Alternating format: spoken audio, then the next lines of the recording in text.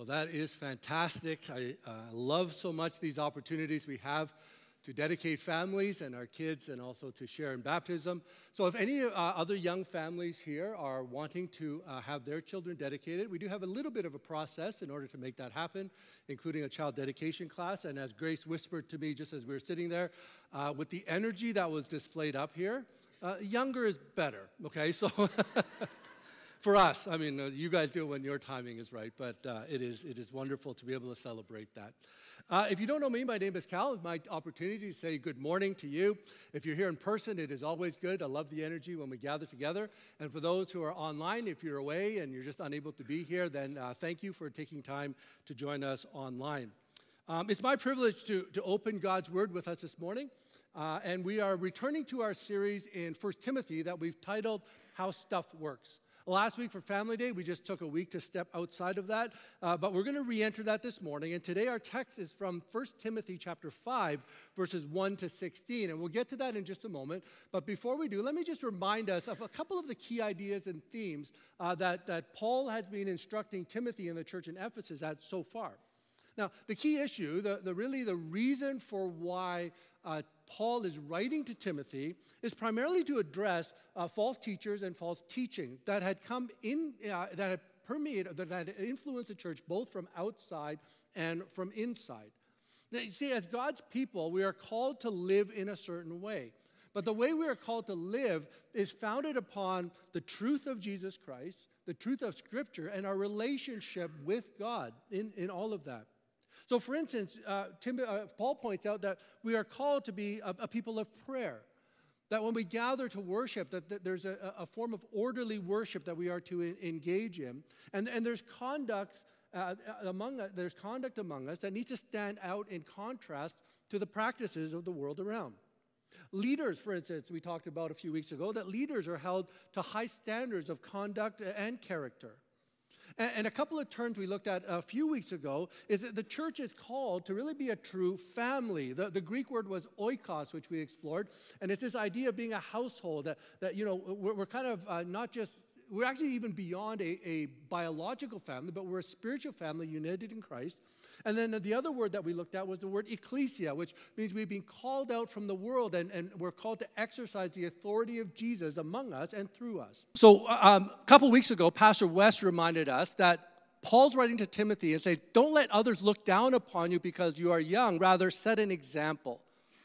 And so Timothy is exhorted then to watch his doctrine, his teaching, but also his life in very careful ways. And so that brings us now to chapter 5. So follow along as I read for us 1 Timothy 5, and we're going to be looking at verses 1 to 16 this morning. It's a lengthy passage, so just hang in there as we go through this. Here, Paul writes to Timothy, do not rebuke an older man harshly, but exhort him as if he were your father. Treat younger men as brothers, older women as mothers, and younger women as sisters with absolute purity. Give proper recognition to those widows who are really in need. But if a widow has children or grandchildren, these should learn, first of all, to put their religion into practice by caring for their own family and so repaying their parents and grandparents, for this is pleasing to God. The widow who is really in need and left all alone puts her hope in God and continues night and day to pray and to ask God for help. But the widow who lives for pleasure is dead even while she lives. Give the people these instructions so that no one may be open to blame. Anyone who does not provide for their relatives, and especially for their own household, has denied the faith and is worse than an unbeliever.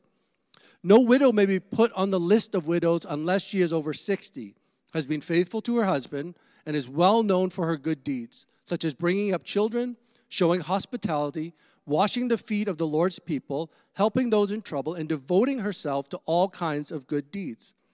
As for younger widows, do not put them on such a list. For when their sensual desires overcome their dedication to Christ, they want to marry. Thus they bring judgment on themselves because they have broken their first pledge. Besides, they get into the habit of being idle and going about from house to house. And not only do they become idlers, but also busybodies who talk nonsense, saying things they ought not to. So I counsel younger widows to marry, to have children, to manage their homes, and to give the enemy no opportunity for slander. Some, in fact, have already turned away to follow Satan. If a woman who is a believer has widows in her care, she should continue to help them and not let the church be burdened with them, so that the church can help those widows who are really in need. Whew. That's a passage, isn't it? Now, if you're anything like me, you may be thinking something along the lines of this. Wow, that's a lot of instructions regarding widows. This passage seems very specific to a culture and a time and a setting. Is this passage even relevant for us today? How do I apply this? How do we apply this as a church? How do I apply this in my own life? Is it just a matter of, okay, so we at Ebenezer, we've set up our widow's helpline, and if you are over 60, press 1. And if you have done these things, you can press 2, and the whole tree comes down, and finally, no, I don't think that's what we're talking about here. See, these thoughts and these questions certainly entered my mind when I began reading over this passage several weeks ago in preparation for speaking today. However, as I begun to kind of dig a little bit deeper, I found this passage incredibly relevant and even I would say necessary for us today. As we will see over the next few weeks, Paul is going to address 3 groupings of people within the church. We're going to talk about widows today. And then next week, we're talking about elders. And by elders, it means not the older. It means the elders, those who have been called and gifted by God to lead the church. And then we're going to talk about slaves. However, Paul spends a significant amount of time on this topic of widows compared to those other 2 groups.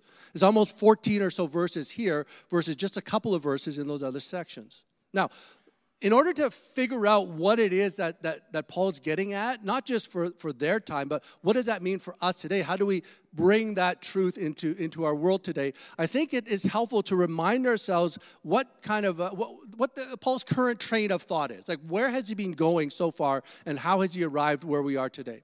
Now, remember, if we go back just a chapter, Paul says in chapter 4, verses 7-8, he challenges Timothy with these words. He says, have nothing to do with godless myths and old wives' tales. So talking about some of these false teachers, false doctrines that have begun to infiltrate the church. He says, have nothing to do with godless myths and old wives' tales. Rather, train yourself to be godly. For physical training is of some value, but godliness has value for all things, holding promise for both the present life, where we're living today, and the life to come. He then continues to remind Timothy that even though he is, younger, he can and he should set an example. An example of what? An example of godliness. An example of godly living. And you see, while godliness begins on the inside as the Holy Spirit transforms us, it happens first in our beliefs and our character and our attitudes. True godliness reveals itself on the outside. In our words and in our actions, how we live in every day to day. And this is what really sets the church apart from the rest of the world. This is how stuff works, to go back to kind of our theme of this passage, in both how God desires his people to live and then how God draws others to him. Now, in this section, I believe what Paul is doing, he's giving us of areas in which godliness is actually displayed. This is how godliness looks in these various situations that he's going to address. And I think he gives us 3 areas in our passage this morning of how godliness is lived out. The first one is an overriding principle that will cover the entire section of both widows, elders, and slaves. And then there's 2 other examples of godliness I want to draw to your attention, specifically as it relates to widows. So let's take a look. First, godliness is displayed when we treat each other as true family. When we treat each other as true family. Paul opens chapter 5 by telling us we need to treat older men as fathers, and younger men as brothers, older women as mothers, and younger women as sisters. Paul begins by telling Timothy he should not rebuke an older man harshly, but exhort him as if he were your father. Now here specifically, Paul is talking likely about these older men who were down and critical of Timothy because of his relatively young age. I can kind of hear the comments that are being said. Things like, well, Timothy, what does he know? He doesn't have enough life experience to lead a church like we have in Ephesus. You're too green behind the ears. You're too inexperienced in life to lead. And he was receiving this criticism. And so Paul's telling Timothy not only to not be intimidated because you're young, not only to set an example, but he says when those criticisms come from older men, don't rebuke them. Exhort him as if you were your father. Now, there's a significant difference between rebuking and exhorting. To rebuke is, it's kind of like to show that strong disapproval. It's almost like biting back when someone kind of comes at you. It's a denunciation. It could even, again, get to be critical. And sometimes there's a fine line between that and being mean-spirited when it comes to some of the things that we can rebuke others for. And Paul adds the adverb harshly, or in other translations, sharply. You see, most of the time when the word rebuke is used, and it's used in a proper way, it's often to address the issues of false doctrine. So when false doctrine comes, yes, we are to rebuke those things. We are to speak clearly and even in some ways critically to make sure that doesn't enter in. But in a relational setting, when we treat each other as family, we are called to not rebuke the older men, even when they come critically against us, rather we are to exhort them. Because older men are part of the church, part of the family, they are not to be rebuked in this harsh and sharp way. Rather, they are called to be exhorted. Exhort is really to come alongside, to comfort, to encourage. It's interesting that the Greek word for exhort here is the word parakaleo, which has similar roots to parakletos, which really is reference to the Holy Spirit. When we think about how the Holy Spirit comes alongside us in our lives, when it comforts and encourages us, when it gently corrects us and sometimes even disciplines us, that's the same idea of what it means to exhort the older men. Older men are to be treated as fathers. Older women are to be treated as mothers. Now, Paul doesn't go into detail there because there may not have been a direct application for that, but the key principle is this: those who are older needed to be treated as fathers and mothers. Western society doesn't really treat the elderly with respect, does it? I know that in other cultures, including Eastern and Middle Eastern cultures, there's a higher level of respect for those who are older. But here in North America, I would suggest that it's less so. Let me put a scenario in your mind, and you review this and tell me how you might respond, okay? So you're driving along Circle Drive, and the speed limit, of course, is 90, which means you're doing probably about 103.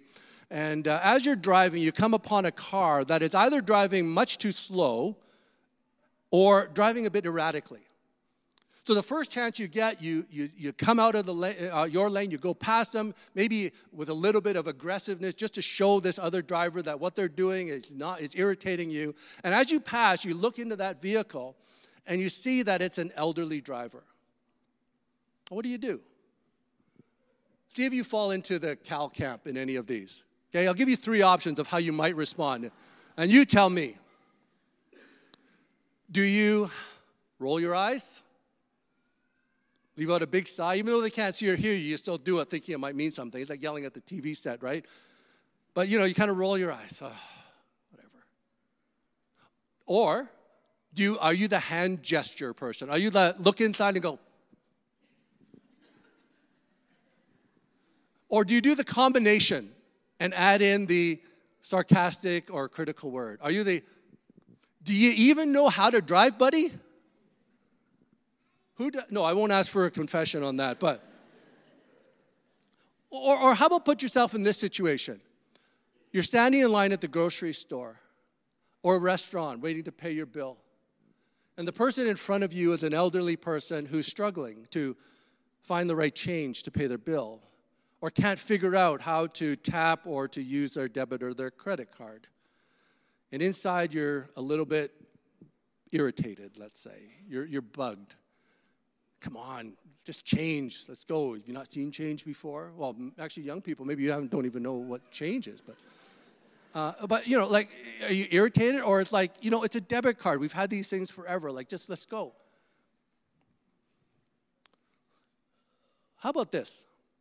What if you're stuck behind that slow-moving vehicle and you aggressively pass to make your point, and just as you're about to try to make eye contact with that driver, you look inside and you see it's your dad or your grandmother? Would you react the same way?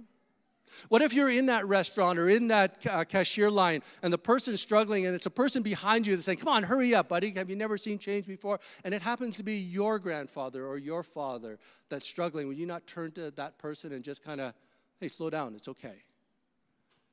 Do we not react differently when we see others as family?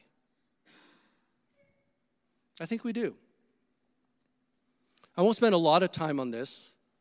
But Paul also calls us to treat younger men as brothers and younger women as sisters. Again, in a family context. But Paul adds this little phrase when it comes to women. He says, with absolute purity. You know, even though this is certainly not only an issue from men to women or male to female, the tendency is that men can look at women and younger women with, well, less than innocent and pure thoughts or motives. Of course, it does happen the other way around. I get that. I'm not trying to pigeonhole this. But the point is, we need to see younger men as brothers in Christ and younger women as sisters in Christ. Not as objects to be desired or lusted over. Not as someone to be owned or used for our pleasures and for our satisfaction. We need to treat others with honor and respect. And we do that when we see them as family.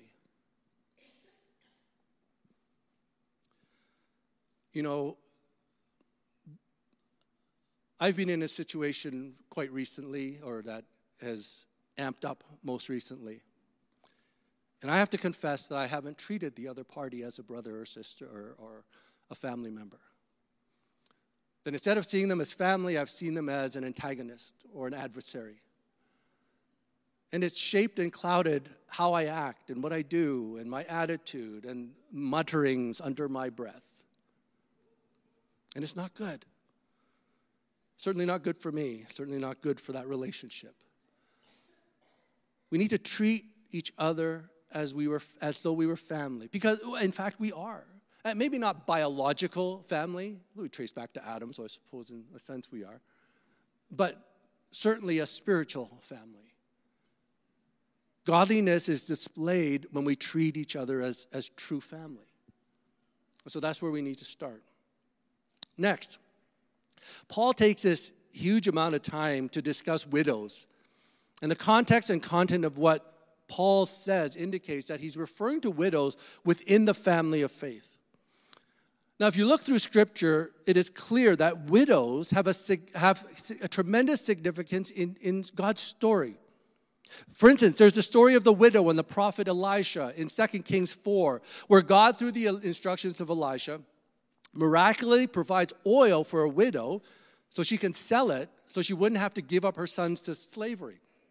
This widow had, when her husband passed, who was a prophet actually, owed money, and so that debt was carried to the widow. And the creditors were coming, and they were saying, well, if you don't have money to give us, we're going to take your sons and use them as slaves or sell them into slavery to pay your debt. And she didn't know what to do, and so God provides her through Elisha with oil to sell, an endless supply of oil, in fact, that filled all the jars of her household and her neighbors, and she had more than enough to not only pay the debt, but then to continue living a relatively comfortable life.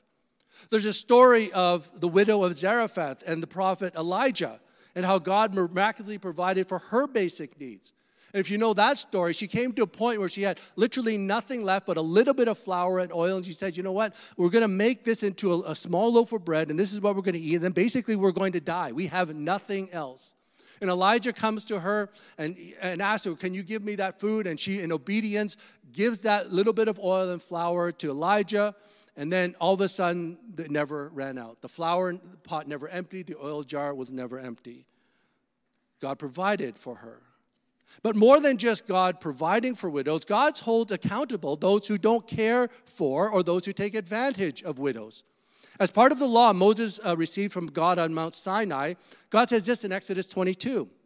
He says, do not take advantage of a widow or orphan. If you do and they cry out to me, I will certainly hear their cry. My anger will be aroused, and I will kill you with the sword. Your wives will become widows, and your children fatherless. Those are very stern words.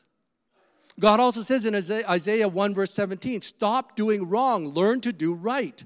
What is right? Seek justice, encourage the oppressed, defend the cause of the fatherless, and plead the case of the widow. And if we look to the New Testament, we see in Acts chapter 6 that actually the first kind of organized ministry of the church was to take care of the widows, or to settle a dispute that was happening because they needed to take care of the widows. Widows are deeply ingrained into the fabric of God's story. Now, why? I think the answer is pretty simple. God's heart is for widows. And he has a heart for them because they were the most vulnerable in society. They were the most vulnerable in society. You see, widows are not just defined by those who lost their husbands. Yes, technically that may be true. But with that loss of husbands came a whole reef of other things that have deeply affected them, not just their life and their living, but actually who they were.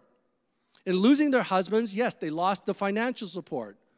Women in general were not afforded the opportunities that the women have today. It's not like they had a choice of what school they wanted to go to or what job that they wanted to choose. They didn't have unions to make sure that they had their health benefits and their minimum pay and so on and so forth. When their husbands died, and remember that some of these husbands died because of their faith. Like they would have been persecuted to the point of death because of this newfound faith. And so it was incumbent upon the church then to look after these widows. But when their husbands died, they lost, yes, that means of financial support.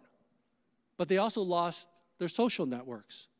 They also lost their legal standing. And they basically had no rights as even human beings.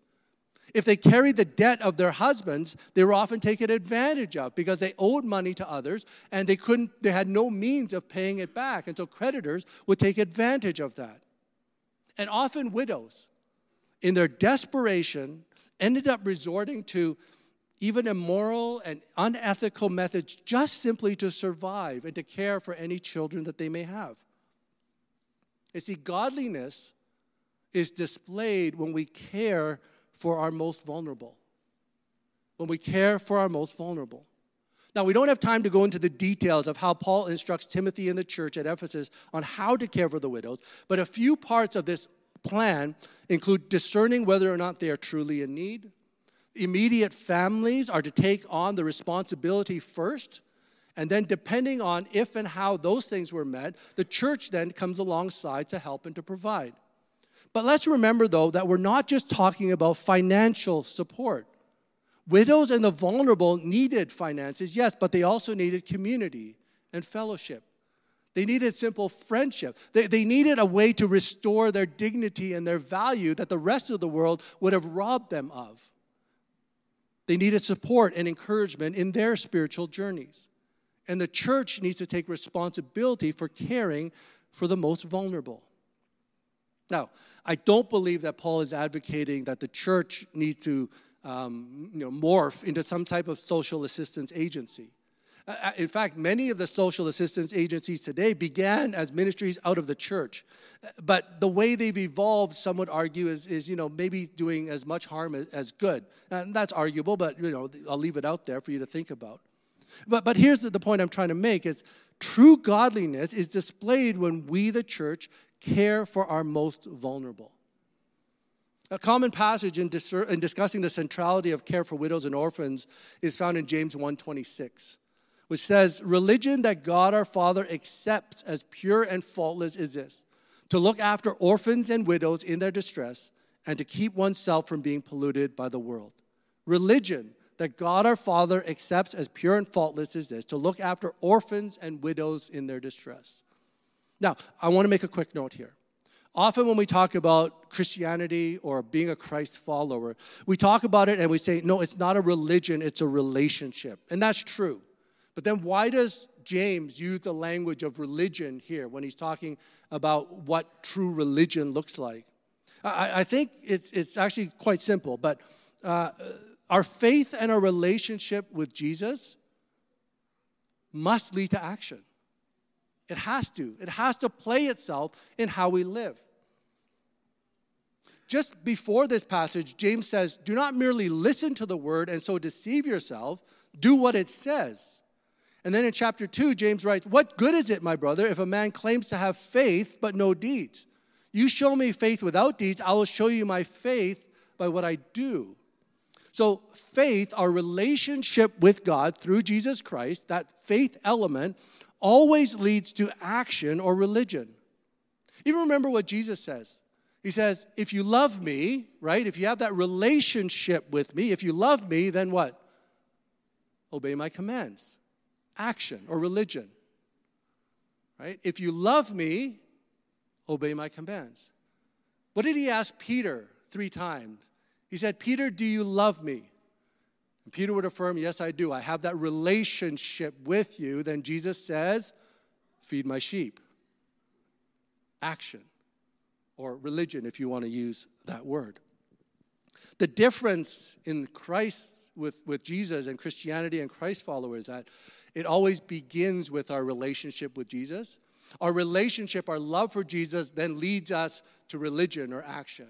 Whereas every other belief system in the world says, you know what? I do first, because when I do, I can gain a relationship. So it's an earned relationship, which we know is impossible. Right? Relationship leads to religion and not the other way around. Back to James, though. After James tells us that true religion is to care for the widows and orphans, so true religion that is pleasing to God is this, to look after the widows and the orphans. Where does he go next? He right away in the next chapter says, don't show favoritism. And he uses the example of a rich man coming into a church, and everyone is just fawning over this guy. He comes in, probably a fancy car. He's nicely dressed, jewelry. Maybe even people notice that, he's got a ton of money he's going to put in the offering plate. And we love to fawn over and care for and reach out to those people because in our minds we're thinking, you know what? If he becomes a member of our church, bam, we can bump up the budget. Salary raises for all the staff and another new addition to our building. Or we sit beside him because, you know what, I need to know this guy because I can get connected then in my career or in my relationship. I can be made to feel important if I'm friends with this guy. And so we fawn over these people that come in. And James says, no. Don't show favoritism. It's easy to care for those that we think we can gain something out of. But true godliness is when we care for those in which we can get nothing from. That is of no real benefit to us in that definition of benefit. I would suggest that there's many benefits, but not necessarily the ones that we think of when we think of what benefits us. You see, when we care for the most vulnerable, we are caring for the ones who maybe will never return anything to us. They'll never help us increase the budget. They'll never pay for an expansion. They'll never improve our standing. They'll never make the right connections for us in our job, in our workplace, and the areas that we want to be successful. But Jesus says this, take care of the vulnerable. Godliness is displayed when we care for those who are most vulnerable. And finally, and I had a hard time trying to figure out how to express this last point, so just bear with me as we kind of work through it. But I think we need to take a closer look both at the context and the content of what Paul writes here to Timothy regarding widows. Notice as we went through our list that there's kind of all these conditions, right, so to speak, for which widows should be helped. It's not a blanket statement like James just made here that I read in James 1:26, which is care for the widows and the orphans. But he kind of goes through and he lists a bunch of things. So first is, like he says it 3 times, I think he says, the widows who are in need. So implying that there are probably widows who were not so much in need. The care for widows is first to be with their immediate family. And Paul speaks sternly to families who don't care for the widows or don't care for those in their families who are vulnerable. He says in verse 8, if anyone does not provide for his relatives, and especially for his immediate family, he has denied the faith and is worse than an unbeliever. Again, strong words. And then he adds kind of more conditions. It's kind of like I mentioned, that telephone tree, right? To know whether you can get to the end and whether or not you actually should apply. And he says, okay, if you're over the age of 60, then you should be put on the list of help. But you also need to have sound character and integrity. Now, younger widows, no, you don't count. You should remarry, and actually I'm encouraging you to remarry. Again, imagine if we had a program like this set up and you had to go through reams and reams of application just to say, you know what, I need some help this month, I'm running short. It doesn't seem quite right. Why was Paul being so stringent? Why not just instruct the church to help and care for all widows? Well, there's, I think, two possible reasons why Paul wrote these words to the church at Ephesus. And it has to do with speculating a bit on what might have been happening.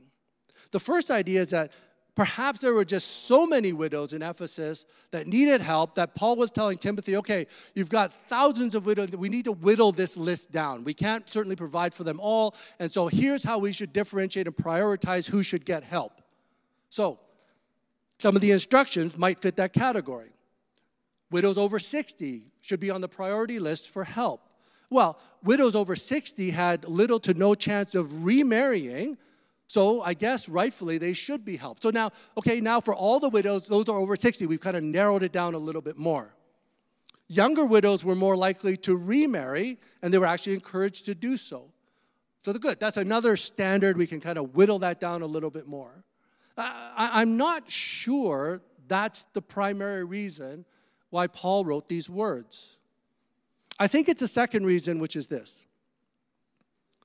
Likely in Ephesus, there were widows, mostly younger widows, and widows who probably didn't really need the church's help, but were taking advantage of the church's generosity. See, they were asking the church for help. I'm a widow, I've lost my husband, I need some help. But they were taking that help, but then turning around and engaging in inappropriate and even immoral relationships.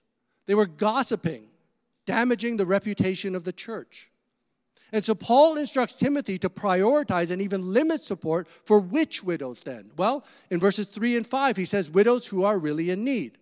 Continuing in verse 5, Paul says that the widow who is really in need and have left all put her hope in God and continues night and day to pray and to ask God for help. Then in verse 9, there's more criteria to look for. The widow must have been faithful to her husband, known for her good deeds, particularly in the area of how she raised her children, showing hospitality and serving others, and helping others who are in need and in trouble. And this is contrasted with the passage in verses 11 to 13, which includes character issues like those who have prioritized the fulfillment of their spiritual desires, those who are idle, not doing anything, they're busybodies. They just do things to waste time, of little profit. Those who talk nonsense, and certainly those who may have been speaking negatively about the church or speaking, I pulled one over on the church, I got more money from them, so on and so forth. Paul is instructing Timothy to make priority those widows who were living and pursuing godliness despite their challenging circumstances. You see, godliness is displayed when we trust and pursue God in all of our circumstance. You know, around Christmas time, when one of the common gifts that we might give or receive is that box of those cream-filled chocolates. How many of you guys get those over Christmas? How many of you buy them? Okay, not many buy them, but I know it's a common gift that we receive. And if you're like me or if your family's anything like me, there are certain flavors of cream that we just don't like. Okay, now for us, it's the orange cream-filled ones. Anyone can resonate with me there? Yeah, how many of you like the orange cream ones? Okay, you're getting all of ours, okay? Because we have probably scads and scads of them. We don't like the orange cream-filled ones that no one touches. And so we take, usually those boxes come with a little, I call it a menu card, right? And it shows either by the shape or the design what cream is in there, and inevitably the orange ones are the ones that are left behind. Well, what happens if you lose that card? Yeah. I see Grace already kind of knowing where I'm going with this, okay? What happens if you lose that card? What do you do if you don't want the orange cream? I know sometimes you might bite into it, and if it is, you just kind of put it back. A more hygienic way maybe is to take a knife and to cut it open, peek inside, and then, people can see, oh, it's a clean cut. No one put their face in this, and I'll just leave it there. But, the other way to do it is that either you squeeze it, right?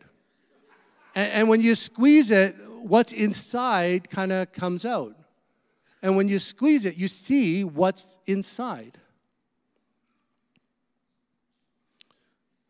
I think we all go through seasons and circumstances in life that squeeze us. And it's when we're squeezed, what's really inside comes out, doesn't it? You see, too often when we're faced with challenges and trials and difficulties and even tragedies in life, like those widows go through, our human tendency is to react and respond in ways that reveal what's inside. And too often, I think, especially in our world today, we fall to kind of two camps. We fall to victimization or we fall to entitlement. You see, it's someone else's fault. Maybe even God's fault. And because it's someone else's fault, I'm entitled to some kind of compensation. And in some cases, that might be true. But godliness, true godliness means we actually turn away from that mentality and we say, I'm going to trust you, God, and I'm going to allow you to sort these things out.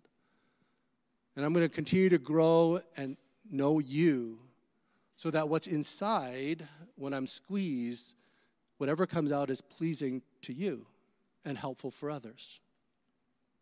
You see, godliness is displayed when we trust and pursue God in all of our circumstances, both good and bad. Jeremy, I see your worship team is ready to go. I want you guys to come on up and get ready for our closing song. But let me just make a couple of comments as we wrap things up here. So here we have a passage addressing lengthy methods of how do we deal with widows. And what is our takeaway this morning then? First, we need to relate to each other as family.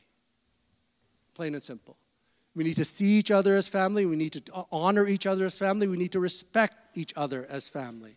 And it goes beyond just our attitude. We don't just look at each other once in a while and say, oh, yeah, you're part of my family. It needs to define how we act, how we prioritize, the things we choose to do and the things we choose not to do. We can't be a family if we only see each other once a week for an hour, hour and a half. And even in a setting like this, we have very little interaction with each other.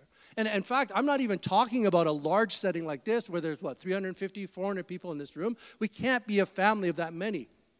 My family on my in-laws side, when we get together, I think, what are we now, Grace? We're like 60-some at least. And if you're wondering why I'm asking Grace and I is actually my sister-in-law, so I'm not just looking because she knows facts about me. But, it's even difficult when we get together that we actually even spend any time with each other. So I'm talking about we must get ourselves into these smaller communities, and here we call them life groups, but smaller communities actually function and work and treat each other as family. Families that meet together regularly, not just once in a while for a Bible study, but beyond that. We need to interact. We need to spend time together. We need to interact with each other. We need to eat meals together. When we have conversations, it has to be more than just about the weather or our favorite or our least favorite sports team. We need to be able to talk to each other about the deep things in life, about challenging each other spiritually. And you know what other things the families do? They discipline one another. And we need to have enough relational capital with one another that when we're confronted with something, we actually trust the person to tell us and say, you know what? I messed up. That's what families do. So the first question I have is, do we actually not only see each other in a theoretical way, but actually live out the reality that we are family? Second, we must actively care for the most vulnerable among us.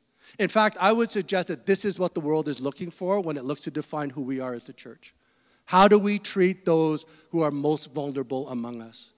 And while we might give money to a benevolent fund or other avenues of provision, and these are good, I'm not trying to say we don't need to do that, but maybe the next step is for us to be more personal in how we care for and take care of those who are vulnerable. Ask yourself, ask your immediate nuclear family, ask your small group, your life group, who are the most vulnerable among us? Who in our neighborhoods has an immediate need? Who in our schools? You know, it's easy to try to be friends with the popular kid because of what we get out of it. But what about the kid who's shunned, who sits alone at lunchtime and doesn't seem to have any friends? We get nothing out of that, but how we are, who we are as believers is defined by how we treat that person. We need to care for those. Who's lost a job in your neighborhood? Who has other financial needs? Who is just simply feeling lonely, cast out? Who needs dignity, recognition, and love? Those are the most vulnerable. And you know what? I don't think it takes much to recognize and to acknowledge who those are. We're broken, but we know that there's lots of brokenness around us. Here's what you can do. Spend 10 minutes with a Vitali or with a Shadi. And they will tell you story after story after story of need, vulnerability. I can't even imagine what it's like for the thousands of Ukrainian citizens who've had to leave everything in the midst of a war-torn country and try to start life again here in Canada. And is it just financial? Can you buy it? Yeah, you can. But you know what they need more than that? They need friendship. They need a way to connect with other kids if they're in high school, adults with other adults in neighborhoods and communities, and so on and so forth. Ask Shadi the same thing. They will give you many opportunities. We did our Christmas food hampers and our blessing tree over the Christmas season last year. And one of my prayers and hopes for this was not only would we help as a church family with some practical needs, but we'd actually begin to build relationship and relationship capital with those who are in need. That we would actually invest relationally with them. And you don't need specific projects to do that. So ask yourself, how are you? How is your family? How is your life group or smaller community actively caring for the most vulnerable? Because that's what's going to define us and who we are as a church. And third, are you pursuing godliness in all your circumstances, especially in your most challenging circumstances?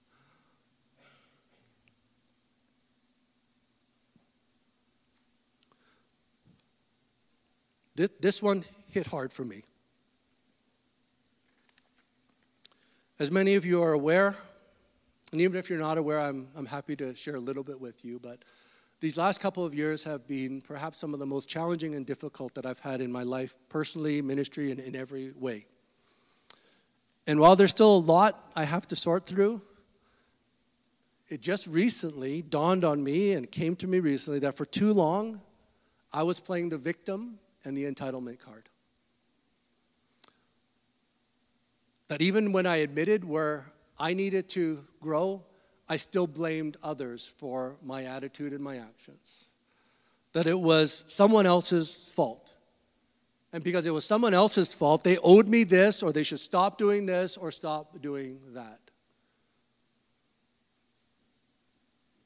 And finally, I realized that path wasn't moving me toward godliness. Quite the opposite.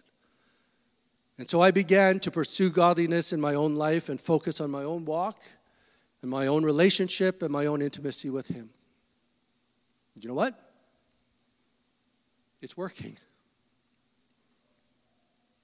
It's begun a change of my thoughts and my actions and my attitudes regarding all the circumstances that I still find myself in. I'm not through it. I've got a long way to go. But I sure like the path I'm on now much better than the path I was on. You see, true godliness is always lived out. And Paul reminds us through this weird passage on widows that godliness is displayed when we treat each other as true family. And godliness is displayed when we care for our most vulnerable. And godliness is displayed when we pursue godliness in all of our circumstances. So my simple closing prayer is this. May God give us the willingness and the strength and the courage and the power to do so. Let's pray. Father, thank you so much for your word. Thank you for how it enlightens our minds to who you are and who we are, and reminds us that we are a work in progress, individually, as families, and as a church family. But Father, I pray that through this little teaching here on the treatment of widows, we would recognize that your heart is for each and every one of us, and that we would draw near to you in godliness, both in character and in the ways we live. And Father, that all of this would be done through the only way it can be done, through the strength of your Holy Spirit and the transforming power of your word and of that Spirit. And that, Father, as we do so, we will be a people that you are pleased with and that you can use to bring glory to your name and growth to your kingdom. Father, give us the strength and courage to do this. In Jesus' name, amen. I'll invite you to stand as we sing our last song. And just a reminder that we set aside time to pray for one another, to live out this whole family thing that our passage spoke to this morning. So if you come this morning and there's a burden you're carrying or a need on your heart, or even on behalf of someone else, if you feel that you want to share that and pray with others, there will be leaders up front here who'd be happy to pray with you. And again, if you feel you need to move around and just put your hand on somebody and say, hey, you know what, I'm praying for you. We're a family. I'm not only going to call you a family, I'm going to treat you as a family member. This is what we do. And so as Jeremy and the team leads us in a closing song, let's a small way put into practice what it means to be family. Jeremy. Amen. What a great song just to close with as we consider where we go as we move forward. Please remain standing to receive the benediction.